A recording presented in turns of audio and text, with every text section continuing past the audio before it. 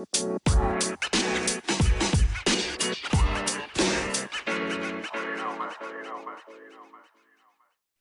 morning, good afternoon, good evening, and good night. You're tuning in to Wedding Season with your host, Janice Ross. And today I am having a conversation with Coach Theo Brown. I don't know if you've been on social media, but you may have seen him on there. I first um, became aware of Theo on an app called Clubhouse. He's an inspirational speaker, and he's just truly awesome, great insight. And I'm so glad, so fortunate to have him join me today for a chat. We're just having a conversation as we dive into this process, as we dive into even wedding season and the waiting season and life as a whole. So thank you for joining me, Theo. Thank you so much. Absolutely. Thank you so much for having me and inviting me onto your platform. Yes. Definitely appreciate it. Oh, no problem at all. No problem. Theo, I would love for you to give a bit of your background as we just get right into it. Ooh, okay. So how about this? I want to show up in this conversation as me, and everything else that I've done work wise and everything else, it's on my platforms or social media. So whoever is curious enough to know about me, they could go and look at it. But for right now, I'm just showing up as Theo, and I want to have this conversation. Right? I'm showing up present and being intentional about what this space looks like, and not wanting to give people a preconceived notion about who I am or what I've done. So Yeah. I'm just here. Yes. If Yes. that's okay. Oh, yeah. Most If definitely. that's Most okay. definitely. No, I appreciate that because one of the things, as I was preparing just to even start the podcast as a whole. I've been doing recordings for the past several weeks, and one of the things that I kept saying is that I don't want it to be something that's staged. I want it to be generic. I want to have real conversations with real people, that have conversations about the things in life. I want that through this, even if we're able to reach one or two people to help them heal, to reach one or two people to make them stop and think about their life, about the path that they're going down, then I'm perfectly fine with that. But I want it to be real because it can be so easy to go on a public platform and say, oh, this, then, and razzle dazzle. And I'm sure that we may see this where people put out their best, and it's not always necessarily real. So I thank you, and I appreciate that. I appreciate that. Absolutely. Yeah. Absolutely. Yes. So now when and once again, this is, wedding season, but really focusing on that season of preparation, or even working on ourselves, you know. Now, for someone, I guess, and if we look at it in stages, right? Let's say for Mhm. someone just starting out in life, so for someone that's perhaps young, I know I look back on mistakes that I made in the past. And I always say, if only I could go back and say to myself, Janice, don't do it. Don't do the thing. Keep going, walk away. No, turn left instead of right. Now, Mm. do you find yourself ever reflecting on a choice or decision that you made in the past that you almost wish that you could go back and say, Theo, no? Honestly, I think I used to, Okay. and I would say not anymore. I'm grateful for the mistakes that I've made, and that Mhm. might come off sounding strange, but here's the thing: if you have gone left instead of going right, we won't be having this conversation. That's Um, a lot of things that you have experienced in your life have created the Janice that we know of Yes. today, right? And that woman is knowledgeable of who she is now more so than she was those times. And for me, I'm not afraid to make new mistakes. I Hmm. just don't want to make any old mistakes, Oh right? my gosh. And so I'm moving away of I'm not afraid to live and to make mistakes. Yes. I embrace mistakes as part of life. I embrace whatever comes my way. Yes. It might not be great. It might not be good. It might, it might be a dummy moment, and that is also still a moment that is part of my life, and I am going to learn from that moment and Yes. move forward with it. So looking back and saying, I wish I would have did something different, or I wish I could go back and talk to myself. But here's the thing: I wouldn't even listen to myself if I Mm. were to go back at at the tender young age of 20 something, Yes. and at 20 something I was in the military. I was in the Marine Corps. I was uh, for the better lack of word, I was arrogant. I thought I thought I understood life. I thought, but I only understood as much about life as what I have already experienced and lived. So for somebody to come up and say, "Hey, don't make this mistake or don't make this decision because it's going to put you on a path that you don't like," I would have been like, "Who are you to tell me this? Like, let me live my life. Like, do you know who I like?" Yeah. It is it sounds crazy, but it's often enough saying I wish I would have listened because I didn't listen to my parents at that age. So Yeah. so why would I listen to another older bald-headed individual coming from the future saying, "Hey, I'm you and you should make this other decision versus this one." I would think I'm crazy. Like, am I having an out-of-body experience? Like, no. Yeah, like I don't think I would listen to me.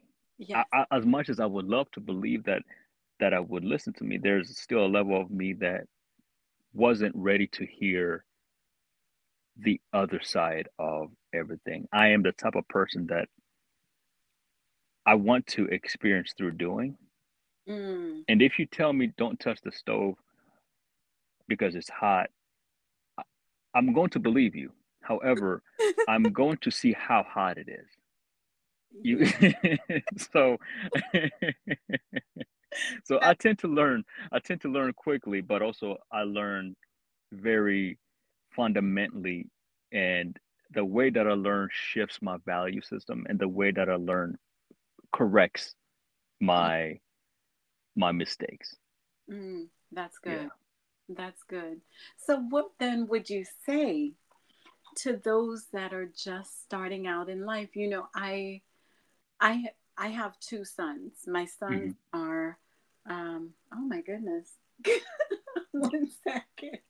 My sons, I believe they're turning either 26 and 27 or 27 and 28 this year. So they're in their mid 20s, late 20s, early 30s. Got it. Yeah, Um, yeah, yeah, Listen, I and think after the age of 18, keeping track is just a matter of ego. Like, come on, it's okay. It's yeah, like, are you a functional adult? Yeah, yeah. Can you breathe on your own? Okay, yeah. At this point, just live. Just yeah. exist and live and do what. Yeah, that's true. That is so true because I know with my oldest, he went to school. He's a teacher, and my Mm, my youngest, I have to force myself not to call him my baby because he reminds me that he's not a baby any longer. But my I young, love it. yeah, he like you know he started out in school, and one day he reached out to me and he's like, Mom, I believe he was doing culinary. He's like, Hmm. Mom, I don't think I want to do this. And my first thought was to say, okay, then stop. I don't want you doing something that is not truly a part of you. And I'm that Mm, type of mother. I'm going to support you in what you want to do, because I recognize that if I try to force you to do something, there's going to be backlash and so on and hmm. so forth. So when I look at things, for those, not saying that I'm like this old person with all this wisdom and knowledge. But so when I talk to those that are younger than me, whether it's in life, whether it's in career, I go based off of, the challenges and mistakes that I've made, but at the same time, like you said, recognizing that there are things that they're going to want to go through as well. Right. you know and even when I speak with my kids, well, with my sons, even like, for example, in regards to relationships, Hmm. I raised my sons in a certain way to, to respect women, knowing that, okay, you don't do X, Y, and Z. And I like to believe that what I instilled in them, that, it still carries through within them. And Hmm. even, with them being younger, or with just younger adults at this point, getting them to understand relationships, and, making sure that they are mentally prepared, which we know that there's no like playbook or a rule book. But Right. for those that are younger, and I value getting it all from a male's perspective. But for those that are younger and really thinking that, I, this is something that I eventually want. And I know for me, it was, like going and seeking that and trying to, and not truly understanding that, okay, you got to make sure that you're mentally prepared for these things. But how do you tell someone younger, Hmm. take time. You got to be mentally prepared. Work on yourself, because they don't want to hear that. I think for me, I've come to the conclusion that you can only tell somebody what they are willing to listen to, Mm, and you can only tell somebody what they have the capacity to understand. mm, yes. And when somebody is not in a place that they can take your wisdom and utilize it, you would hope that, hey, maybe later on this little voice will come out and say, hey, don't you remember that time that so and so said this? Mm, But yeah. I will I would also say that for me, Hmm. telling someone, hey, stay away from this or stay clear of this, Yes. it's it's unrealistic and it's unfair. Mm, Because the reason why it's unrealistic and it's unfair, I'm not saying to not warn somebody the dangers of something. yes. There's nuances to it, but for the sake of conversation, Yes. for me, I would say if you're going to do it, learn from what you're doing. Mm, Don't make the same mistake twice. yes. Make the mistakes, yes. You can't not prevent mistakes from happening. You Yes. cannot live a sterile life Mm, because life isn't sterile. Life is just not going to be that way. That's unrealistic. So I would say you're going to make mistakes, embrace those mistakes, learn from those mistakes. Don't let them become your identity. Don't let mm, those mistakes define what you do next. Yes, the mistakes that you make might put you in a position where you're you're paying for those mistakes for a long period of time, but those mistakes that you made and those experiences, you get the option to also learn from those experiences and those quote unquote mistakes. yes. And when you have learned your lessons, those mistakes will stop happening. Then you get a Mm, chance to make new mistakes. Life continuously revolves around mistakes and learning. yes. You make mistakes, you fix it, you learn from that, and you keep it moving to the next mistake. It's one mistake after another mistake Oh to my. get to a successful place, right? It's not a bunch of little successes, it's a bunch of little things that don't go right that you start to learn to tweak so that you can get to a place where you're like, okay, I know this doesn't work. Yes. So let me try this other way that maybe might work. And Mm, and even when for those who are listening, even when it comes to your prayer life, Mm-hmm. I can't tell you how often we relegate our natural way of living to Mm-hmm. God's supernatural way of seeing things. Oh We my God. try to give God these humanistic Ah. perspectives or ways that we're like, man, he's gonna be angry, or man, God is gonna be mad at me, and he's gonna send me to hell, and he's gonna uh, judge me. That's that's a human way of looking at God. Mm. Yeah. God is infinite. God is the all knowing. God has already calculated the mistakes that you will forever make in your lifetime Oh, into who He created you to be. that's true. There's no mistake that you are making that's surprising to Him. Yes. Yes. There's no thought that you're having that He hasn't calculated in your life. Yes. So for you to think and feel that, well, I am going to lose, God's not going to love me the same. God doesn't care. I'm going to want to be careful how I say this and phrase this, but my honest, true, authentic feeling is God doesn't care about what you do because He's already calculated that in His salvation for you. Oh my gosh. Yes. The reason why He created you was so that you can fulfill a purpose, but with that purpose is already also outlined the mistakes and given you grace and giving you the room to move. So Mm. those Christians or those believers that want to live a sterile life, you can live your sterile little life if you want. Mm-hmm. And I meant that with as much love as possible. Yes, you can live your little sterile life if you want, but Mm-hmm. that sterile life that you live in isn't accomplishing much. You're Yes. trying to garner love from God by doing something. You're trying to earn God's love. God's love is infinite. Yes. Yes. I'm not saying don't I'm not saying don't go out here and and act like a heathen, but I'm saying that when you make mistakes, it's okay because He's already calculated that into the life that He gave you. Yes. And so you can live in freedom knowing that yes, I've made a mistake, but the mistake is not who I am.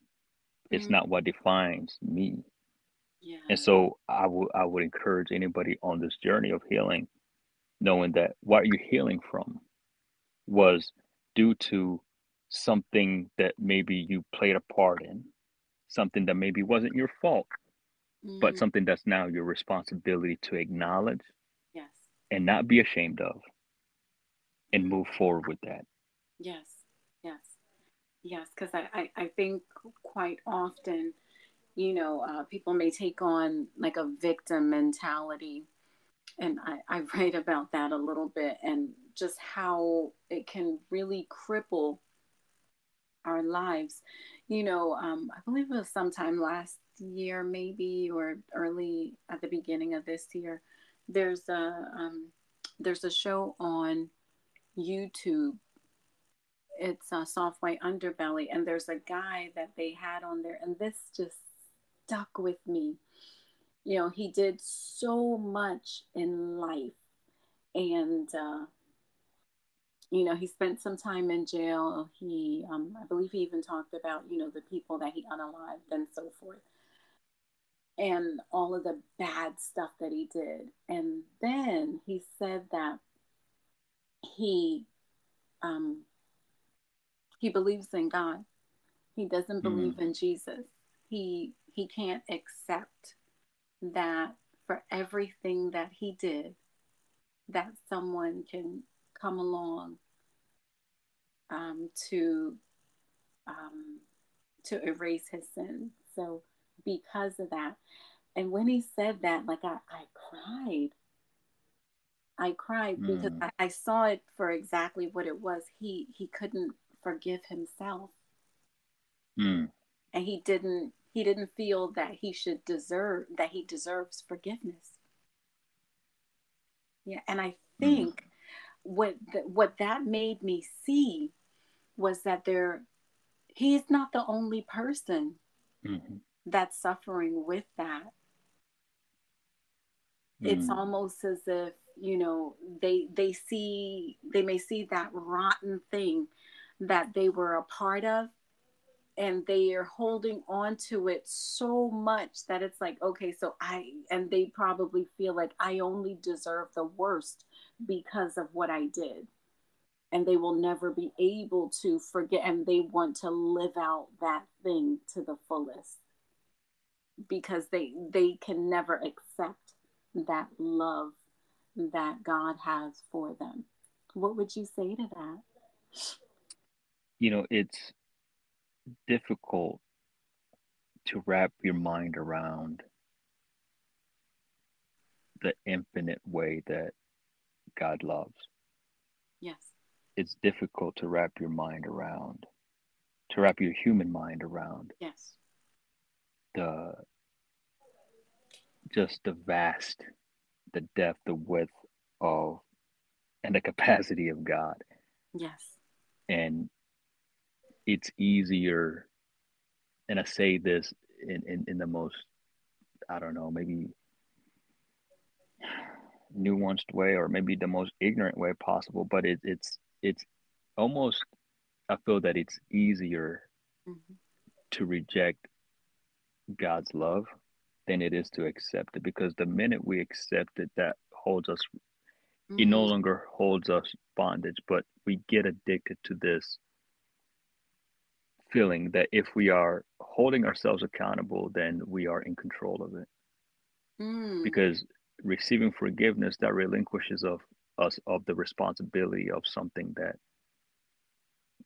we hold responsible, or something that we mentally control, or that we think that we can control, or that gives us a level of control over our lives. mm.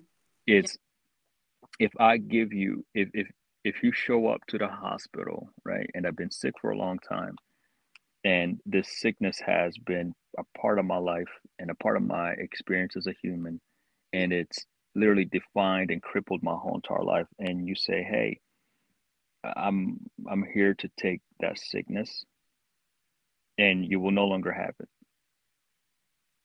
Now you're almost threatening me that you're coming to take away my whole entire identity, Oh my gosh.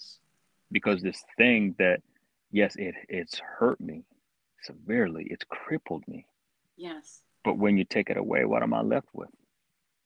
Mm. That's true. Because now I no longer have nothing to control. I no longer have a thing to say, see, this is why I'm this way.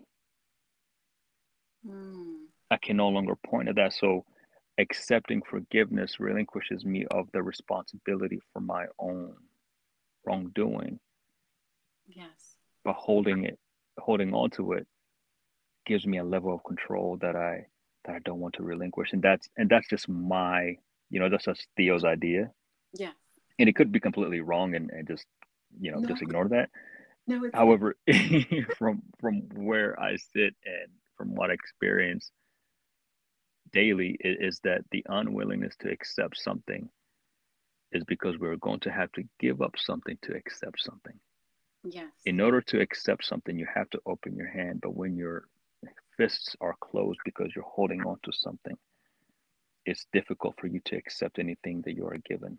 But the minute we open up our fists and we accept that, we simultaneously let go of something else. Wow. Yes. Yes.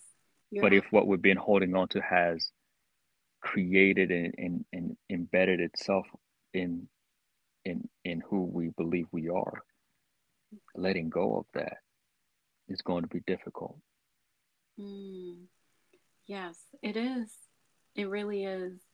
Because especially if that very thing has been ingrained within us, if Hmm. we have taken on that thing like it's a badge of honor, and and I see that with behaviors, I see that with even with sickness, calling ourselves certain things, and not, I guess, not necessarily saying that it's a comfort, Hmm. but just getting used to calling ourselves certain things. I know for me, I had to learn to break away from the victim mentality, and even in referring to myself as a victim.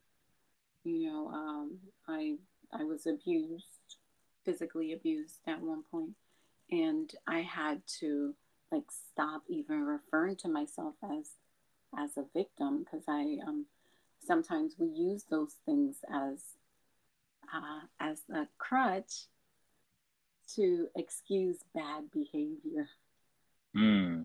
So here's here's the other side of the coin though. It's we rebrand that and we say I am a survivor, Ah, right? that Because survivor sounds much more pleasant and yeah, much more it garners much more attention than saying, "Hey, I was in this situation." But if you say I'm a survivor, and this is for all those who have survived something traumatic, this is not something to say, "Well, you can't call yourself a survivor." But here's the thing: when you say I am a survivor, you're simultaneously acknowledging that you're a victim of something. yes, yes, And rarely do survivors have to take accountability for something, mm, right? yeah, And this might sound so cold and so hard headed, but the reason why I'm saying is because I was there, mm-hmm, and as somebody who has experienced a genocide as a child, I used to say for a long time. I'm 37 now. For for majority of my life, from the age of 8 until probably a couple years back, I said, yeah, I'm a genocide survivor because it sounds good to say survivor. yes, But then I also realized that simultaneously I was acknowledging my victimhood. wow, As a survivor, I'm acknowledging that I survived something, that I was a victim of something. yes, And that still allows me to walk with a level of excuse mm, or lack of accountability or a way that I can, behave that is in congruency with a survivor of something traumatic. And wow, so you see in our society often that we we have people who have survived things. Being in the military, you go through combat, you come back and you experience post traumatic stress, and these experiences at times can be overwhelming, and at times they will put you in a mental state that isn't healthy. You yes, behave a certain way, and often when you calm down and you're asked to take responsibility for what you did in your uh, moments of craze. It's like, well, hey, I would like to take responsibility for that, but I was experiencing PTSD, mm, and that almost relinquishes you of that accountability that the damage that you did doesn't count because you were allowed to behave this way because of what you've experienced.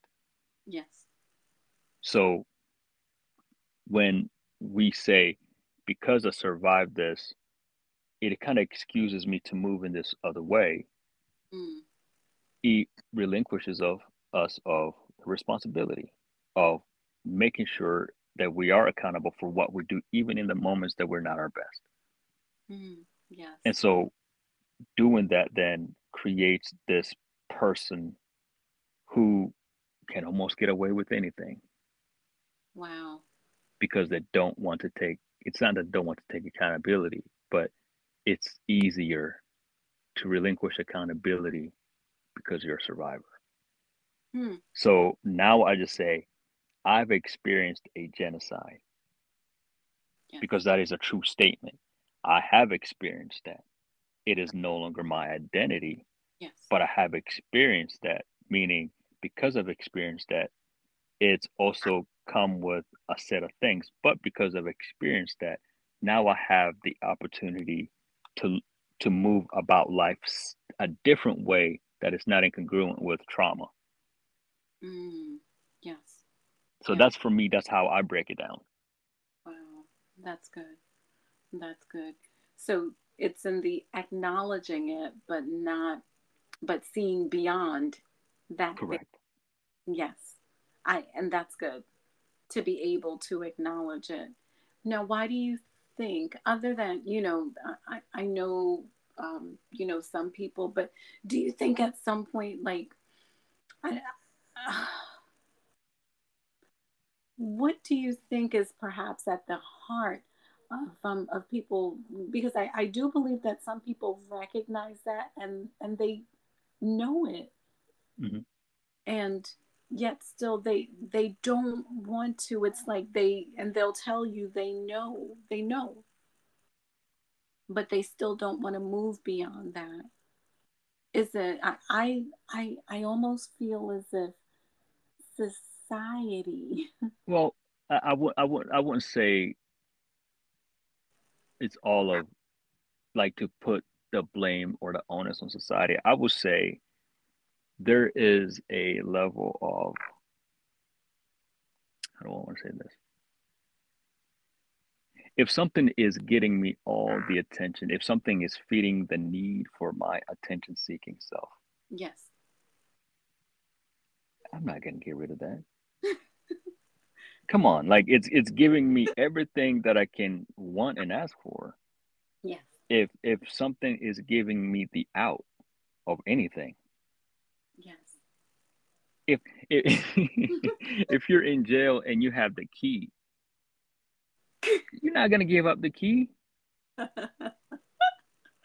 You're Yeah. going to let yourself in and out as often as possible until you get caught. Like you're not giving up the key. Yes. So why would I let go of something that benefits me? That is crazy. Mm, It gives me all the attention that I want. yes. It But it, at it the same, fulfills a need that's so like a childhood level need for attention. mm, yes.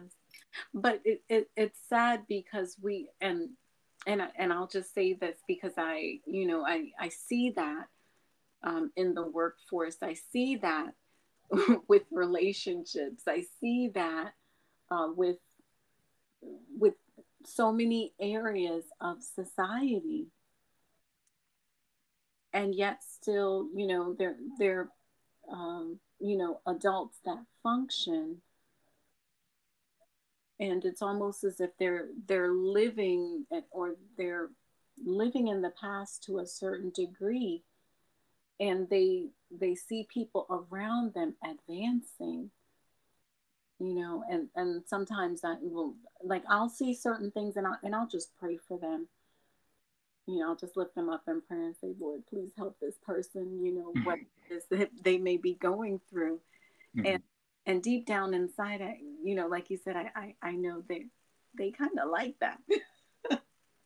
I mean, come on, like if I fail every test and I can say, well, hey, it's because I'm dyslexic. I don't have like, I mean, that could be the truth, right? That could be a fraction of the reason why I failed a test. Yes. But if I didn't go get help, if I didn't get a tutor, if I didn't study, if I don't have to do much work to fail. But man, if I have that get out of jail card, I can Yeah. play that thing all the time. All the time. And I'm saying this in a lot of ways that is going to sound crazy and is going to step on a lot of toes. Hmm. We often use the race card to get out of Yes. taking accountability for our own dysfunction. We often use our traumatic card to get to not get out of dysfunction. We often use the victimhood mentality to not, and this is not to say that things have not happened or systems aren't in place that keep you oppressed. This is acknowledging that those systems exist, but Yes. this is also to acknowledge that while those systems exist, there's still a a human responsibility to self, a God-given right responsibility and accountability to self Yes. to do the best that you can and Yes. to truly do the best that you can. I've never seen somebody who failed who truly did the best that they could. Mm. Yeah. Never. Not in my life. Even when they did the best that they could and it didn't reach the benchmark that society sets for them, they overshot and succeeded about their own Mm. capacity. Wow, that's good. Yes, that's good. Now, when someone let's say, right,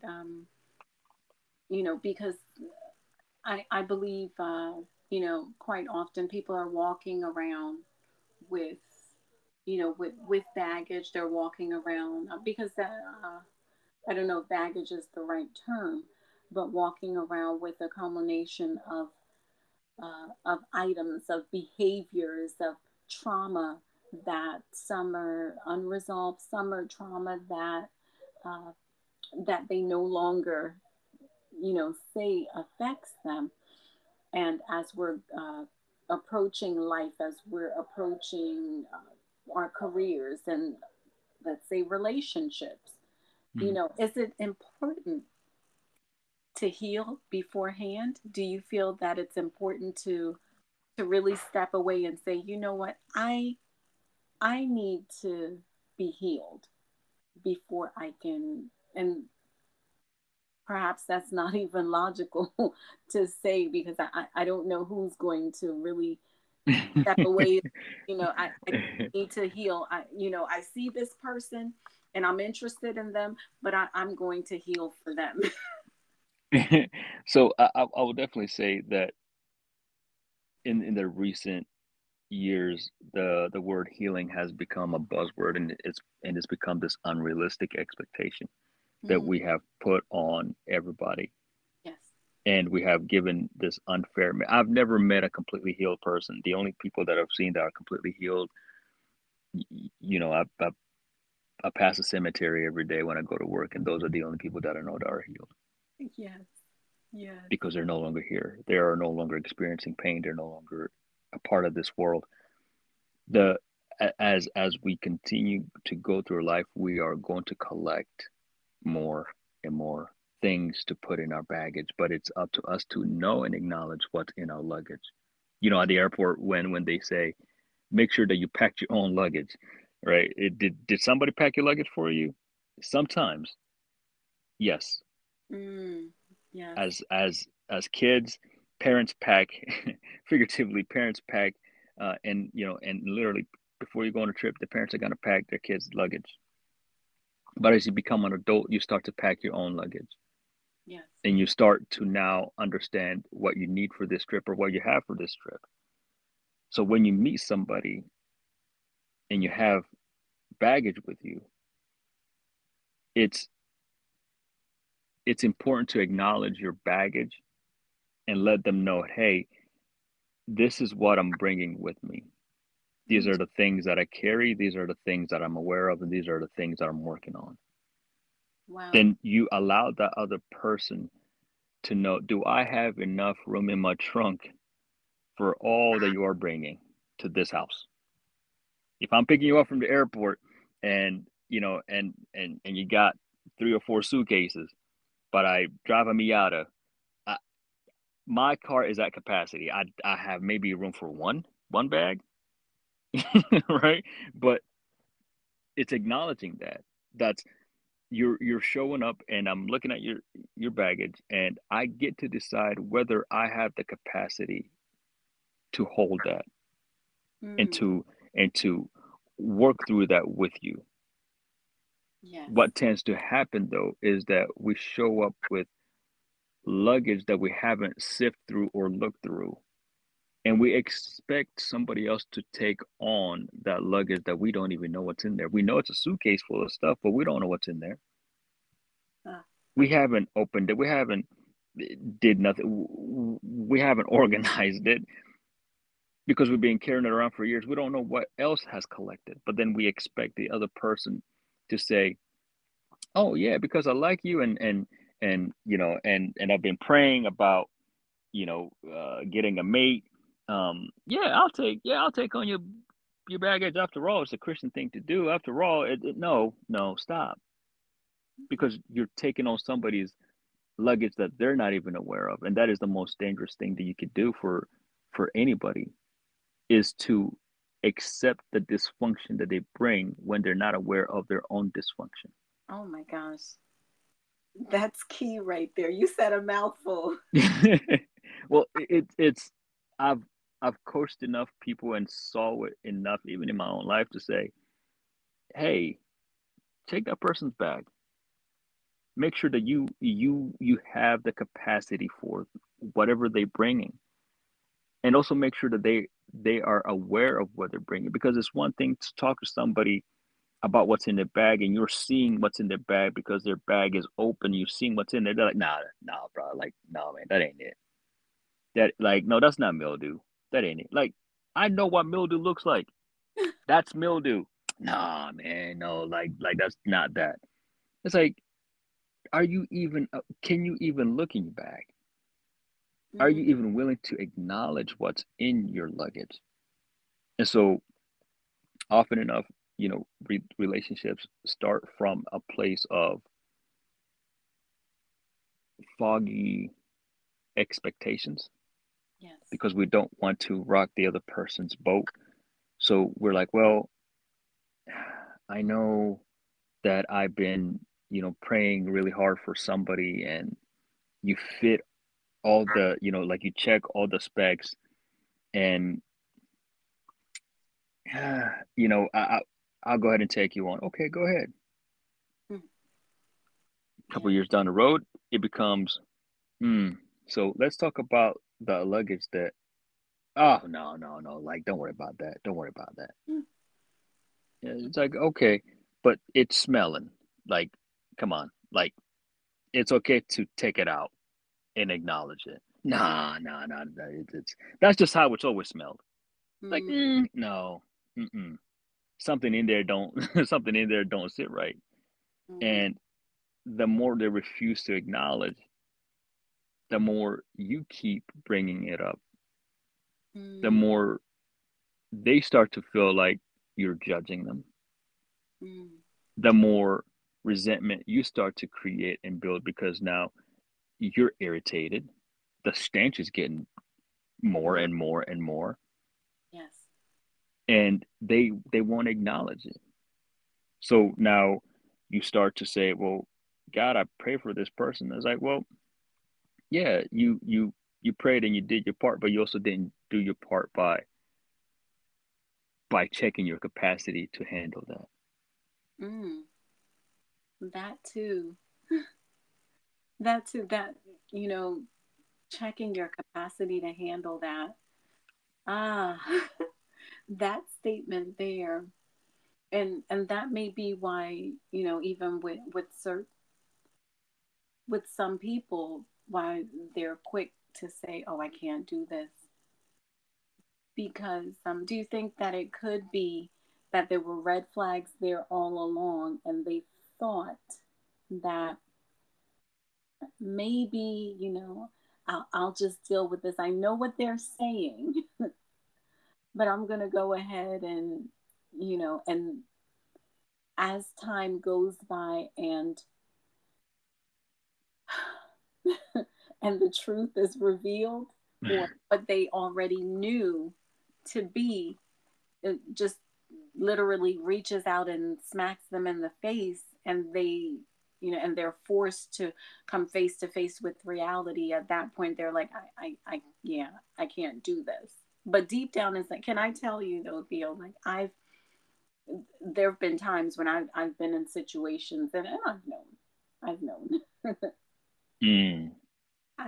I've known all along, and I So can say I went into things with my eyes. What is that saying? Eyes wide shut. Yes. so then let me ask you this, Janice. When you went into this situation, knowing and seeing that, what was your hope?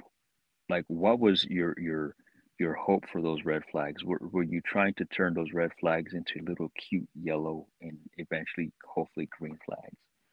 Savior complex. Yes. Mm. Yeah. And I believe that's a mistake that, that people make. Or for me, I'm always looking for the good in people.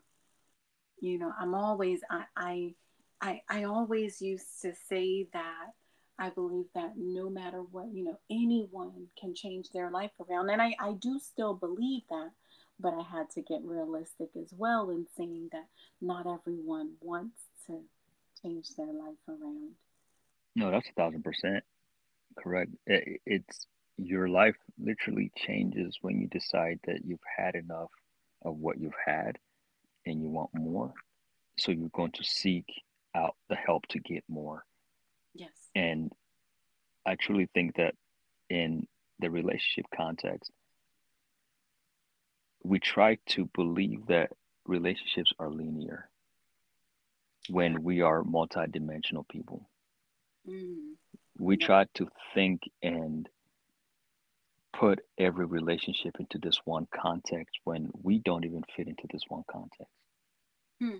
And often enough, what again, this is gonna step on some people's toes maybe, but we try to make everything biblical when it's not.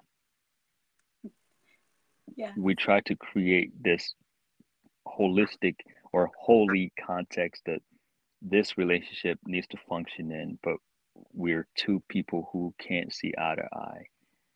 And we try to say, well, my spouse, the reason why, man, they're challenging me, I feel like God is really using them to really grow me.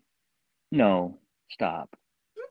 Like, that's the dumbest thing I've ever heard. Like, it's, you can't even acknowledge that you knew the truth about this person, but you still chose to do it anyway. But now you're trying to say God is using them.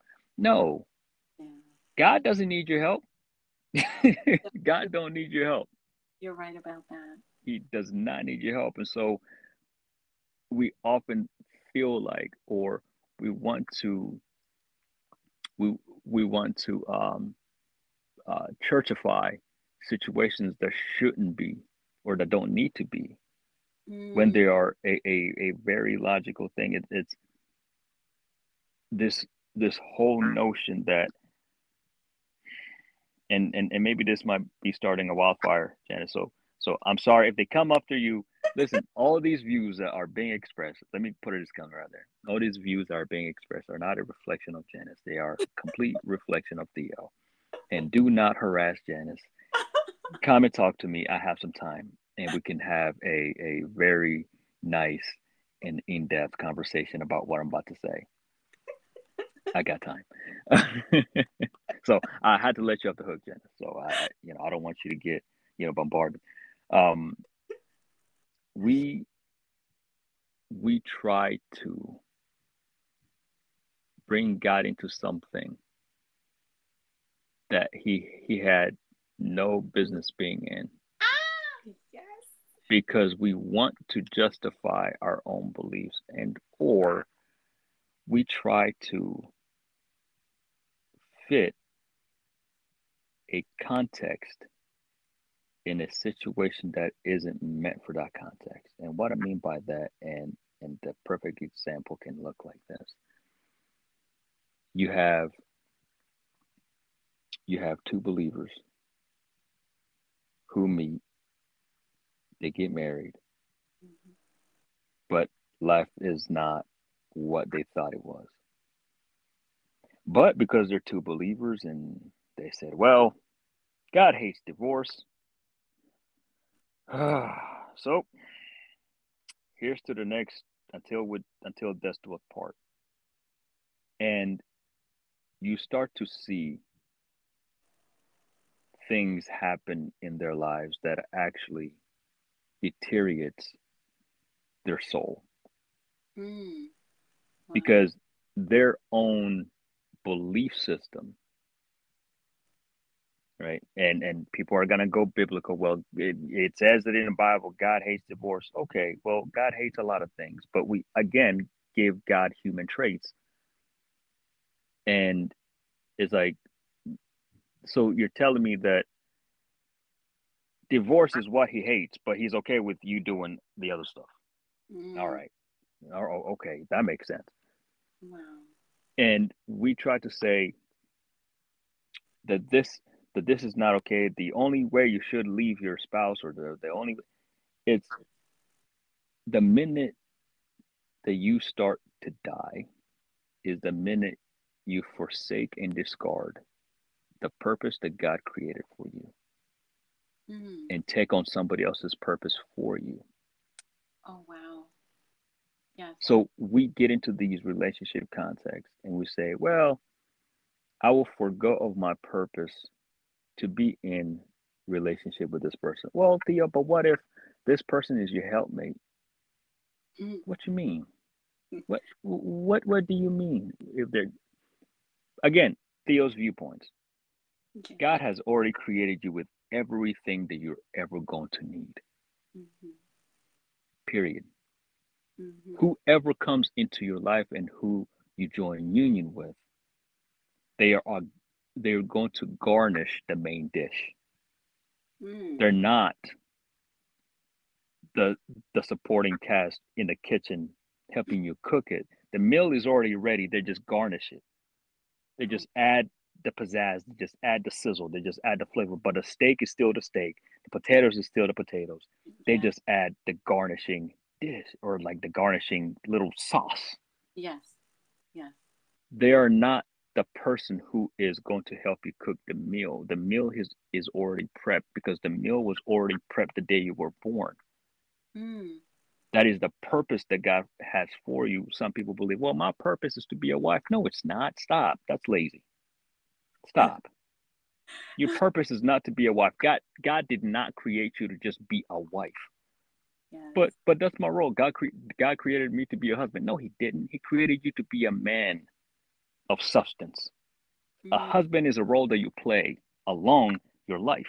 It's not your whole entire existence. It's not your whole entire identity. When you make that your whole entire identity, you start to move in a way that's not inconducive to your purpose Mm. because you make this role your whole entire sole purpose of existence versus making you and making God's purpose for your life your whole entire existence. Wow. And That's so we forego for the sake of playing this role that society has created for us to function in. Again, these are Theo's viewpoints. These are not Janice's viewpoints. no, no, no. I agree with you, and I think that that's where I think a lot of people get lost, where we get tossed around, where we get it twisted and confused, and we lose ourselves because we're there I know I forgot the name of that movie where it talks about you that you complete me type of phrase where a lot of people think where they're people rather that think someone else needs to come along to make them feel complete. That is the biggest, I would say that is the biggest bull of malarkey, as it would say.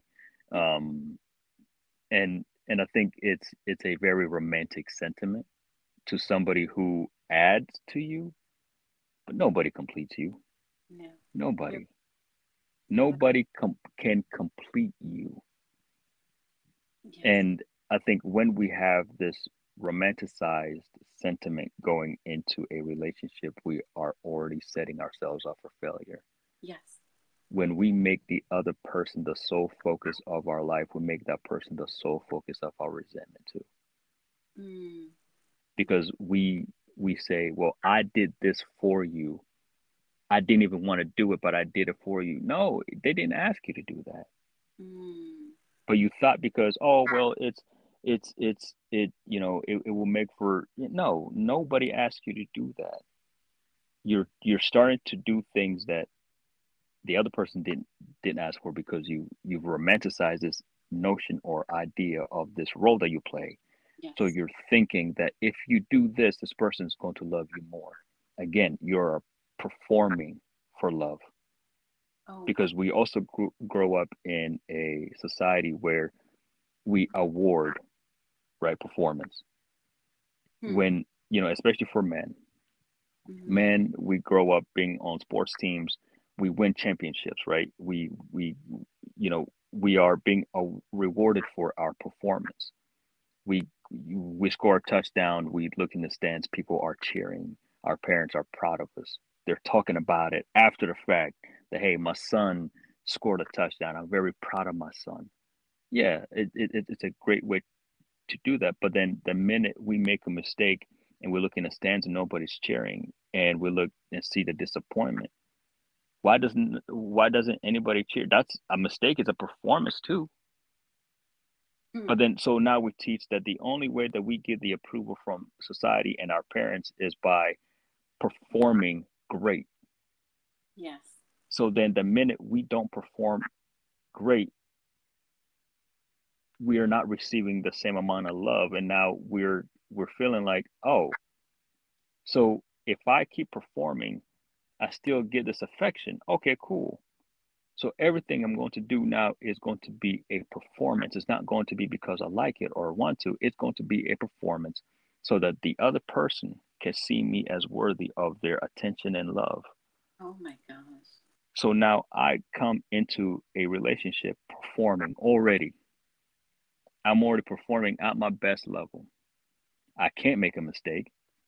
If I make a mistake, I'm not going to get the love that I feel like I deserve.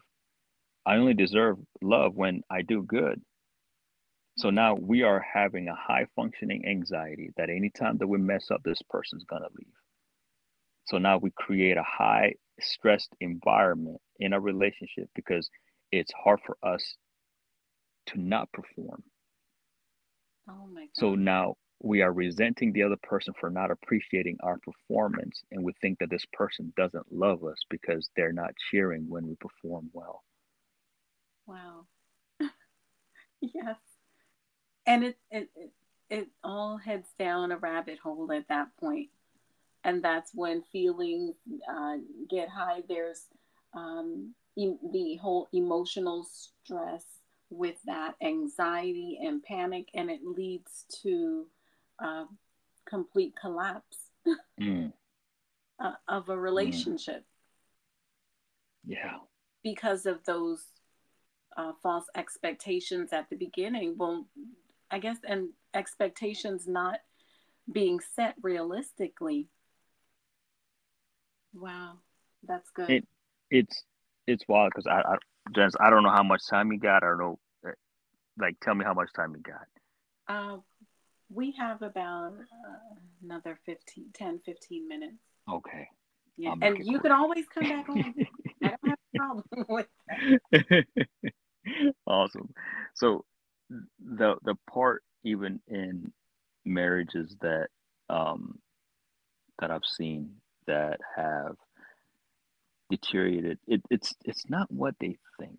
I think the societal belief is that infidelity, money, and uh, other things are like what cause. Those are symptoms of a deeper issue. Yes. Unmet expectations. Hmm. Yes. Yes. Because when we're talking about marriage, we're talking about a union between two people. And we're talking about two people who come from two different backgrounds, two different ideologies, two different thought processes. Heck, even in same-sex marriages, they have the same issue. They have everybody has grown up different, Yeah. right? And you're coming into union with this one person who has a whole completely different perspective of the world. And now the expectation is that these two experiences are going to coexist in harmony as one. Hmm. Yes. Well, what tends to happen is that doesn't happen. That's true. Yes. It doesn't happen, and then now these little tiny expectations that we start to have was like, well, I don't need to tell you that. You already know, right? Like you're the husband, you're the wife, so you should already kind of know. Yes. Why do I need to be the one to tell you that you need to do X, Y, and Z? Oh, well, you should already. So we start to should the other person. Mm. And when we start to should on the other person, this person becomes highly stressed because of, what do you mean I should already know? I don't know you. I'm not your sibling. I'm Mm. not your parent. I didn't have you. You've lived as you for the last 20, 30 some odd years or 40 some odd years. I've just only known you for the last 3 or 4. And now Mm. you're expecting me just because I only know a very small tiny fraction of you, you expect me to know your whole entire existence? Hmm. That is unfair. And Yes. so now we start to put all of this onus on the other person to perform in the way that is conducive to our unmet expectations and untreated, un unacknowledged traumas. Yes. Yes. And Let. we make this person responsible for the triggers that we didn't deal with a long time ago. We try to make this other person responsible for what our fathers, our mothers did. But Ha. we don't even let them know that that's really what's going on. But we're thinking, oh, you yelled at me, you yelled at me, and you triggered me. Well, in Or order for me to trigger you, that trigger must have existed before, and you haven't checked it. So now, the way that my inflection in my voice, I might not even be yelling, but because I'm stern, it brings you back to a place of feeling unsafe. But you didn't tell me that. You didn't communicate that. So now you're saying I'm mean to you, I'm bad to you, but you didn't tell me that you've had a terrible experience with this or that, but you just expect me to just know. hmm, because it's not being communicated and it. Right. It's not being communicated. And Yeah. this is honestly why I also think sex lowers in marriages is that there's this uncommunicated expectation, Yes. because there is this expectations like most men are like, yeah, I'm gonna get it every day, maybe 5 times a day, 3 times a day. I don't know who's got like the capacity for that. I don't know, but whoever does, that's what's gonna happen. That's the expectation. And then when it doesn't happen, Yes. because life be life and then things happen and you're not always in the mood, the emotions are high, you're stressed because of work, everything else is going on, and I'm like, hey, what's going on? It ain't working like it was supposed to be working. Like, hey, what's going on? And so now, instead of taking a moment and pausing and understanding how the other person is responding or feeling in their moment, we Mm-hmm. start to take it personal, because now we think, wait, do they not find me attractive? Mm. Do they not think I can hang? Like, what's up? So now we're starting to internalize how they're feeling about something that's completely different. Mm. Yes. Then you take on that role of trying to figure out, trying to be Mr. Fix It, trying to be Miss Fix It. Maybe if I fix it, they will love me more. Maybe if I do this, they will love me more. It's like, no, it has nothing to do with you. You Mm. just didn't do your due diligence to ask, hey, are you okay? Yes. You just assumed that because this person wasn't in a mood or didn't want to have sex with you, that they are rejecting you because they don't find you attractive. Yes. But rarely did you ask, hey, how was your day? Are you feeling okay? Yeah. How are you mentally? How are you emotionally? Are Yes. you tired? Right? So we don't ask these little things, and we try to expect all these people who didn't birth us, who weren't with us in our childhood, to already know. Mm. And we set them up for failure. Wow. And now we're out here looking like crazy, like, I can't believe they did that to me. Well, you you could have asked. That's true. Or even setting those expectations beforehand, and perhaps, and I've been hearing more and more about this, I guess in recent years, dating with intentionality, you know, What does that even mean, though? I know. Yeah. Like that, I think which we start to create new terms every time we wear something out. Like, Yes. what does dating with intentionality mean? Letting people, well, it's meant, like I said, I'm just, it's meant to be, setting those expectations, and but I strongly do believe that, that we should still go through stages in getting to know someone, because I for me, I can't realistically think that, I would want to marry. to be married to someone if I don't know them, because then I Oh, don't know who absolutely. they are. Also, so like the expectation. So if you're dating with expectation, then the expectation is to know this person better. Because if your expectation is to end up in a marriage, then you've already set yourself up for failure because you are working towards the end goal with a person who you barely can be No. friends with. Yes. Wow. That's good. Theo, Because that's I feel like we have made marriage the end goal and not the process. Because ooh. the minute you start to say, well, I'm dating with expectation for this person to be my husband, stop, or to be my wife, stop. Date to know this person for who they are, Yes. not for who you want or romanticize them to be for you in the future. Mm.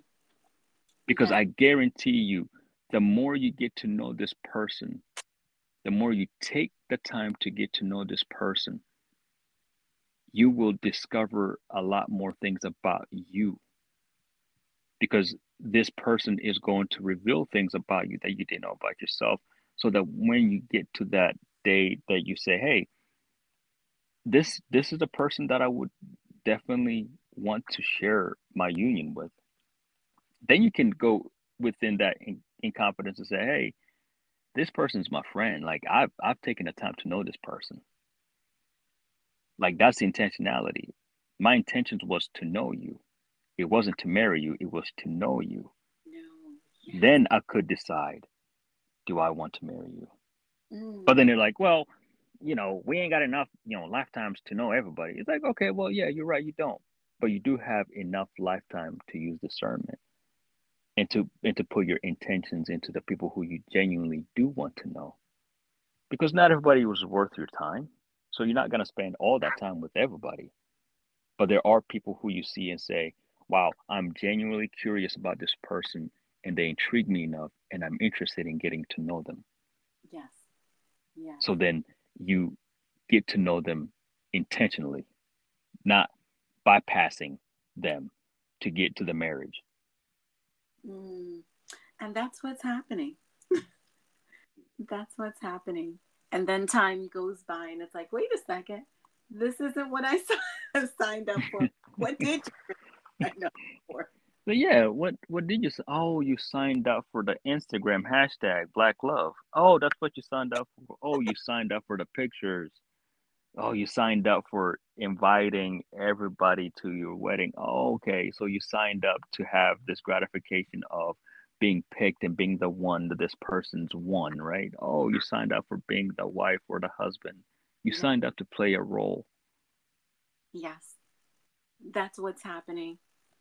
That's what's happening. And I think that's where a lot of the bitterness is coming from. Because because we can get bitter because, oh, this isn't, and like I said, I've been through that where I've had to look back and say, Janice, you created that whole thing in your mind.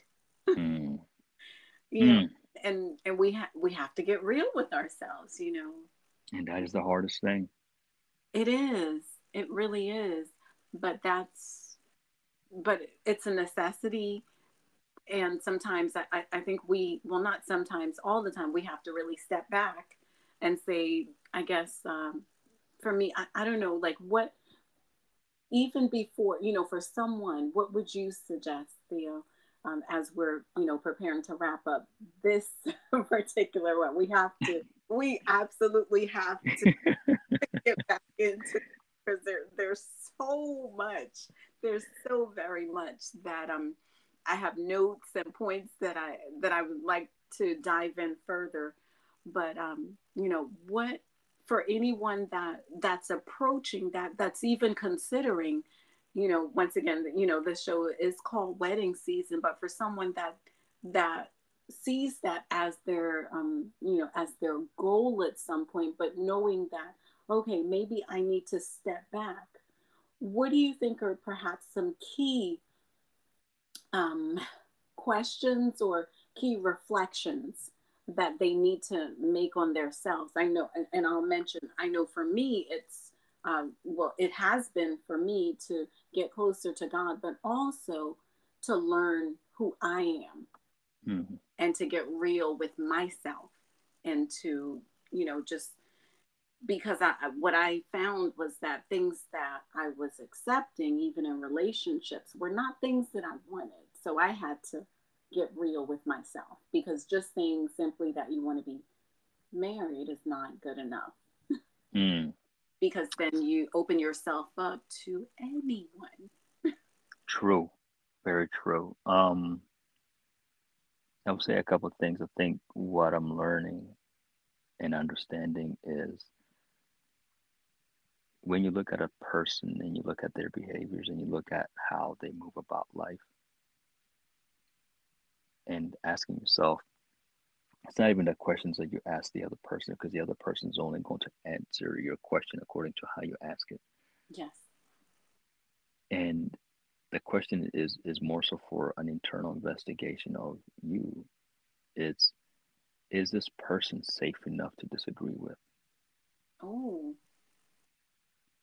oh, wow. And when you can say, I still feel safe, I still feel seen when I disagree with this person, that opens up a whole different level of vulnerability. Oh my gosh. And that opens you up to a whole different level of knowledge about yourself and that person that you didn't think was possible. Because if this person is not safe enough to disagree with, your best bet is to just leave it alone.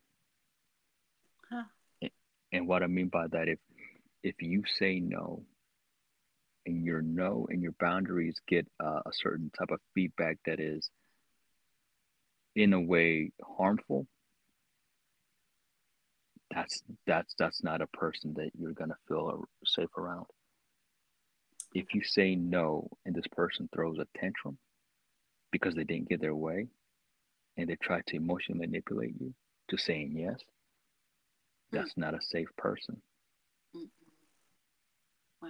And if you say no and they say, okay, well, I thank you for telling me that, and they keep it moving and they still respond to you just the same as if you would have said yes, that is a safe person.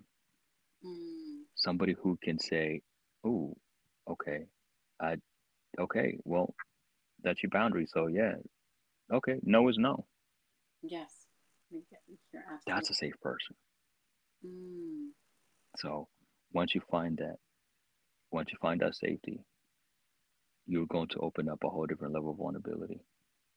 And that's really when you're going to get to know this person. mm. Wow. And that's just a portion of what needs to take place. Yeah. Yeah. That's literally just a small little fraction, but that is a question that I don't know if many people are willing to ask. Oh my gosh. Like I'm here reflecting on it. I'm like, wow, okay. I'm adding that to But this also goes in friendships too, though. yes. Ah, yes. Yeah. Yes.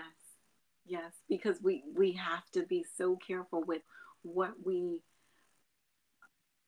what we allow into our spaces, who we allow into our spaces. And our spaces are just, even I hate to use the term our circles, but you get what I'm saying. Mm-hmm. Who we align with, who we attach ourselves with, because just like with relationships, it can be damaging Mm. Mm-hmm. in Mm-hmm. determining who's really there for us, who's there to take away from us, who we allow to take away from us. So yeah, that's an excellent. I've never heard anyone say, here's a good question, and ah, that's a good one. Mm. A good one. Thank you so much, Theo. I Absolutely. Yes, I we have to plan again to Oh, have I'm down for it. I'm down for it. Just let me know. discussions. This has been truly valuable, and you've given me a lot to think about.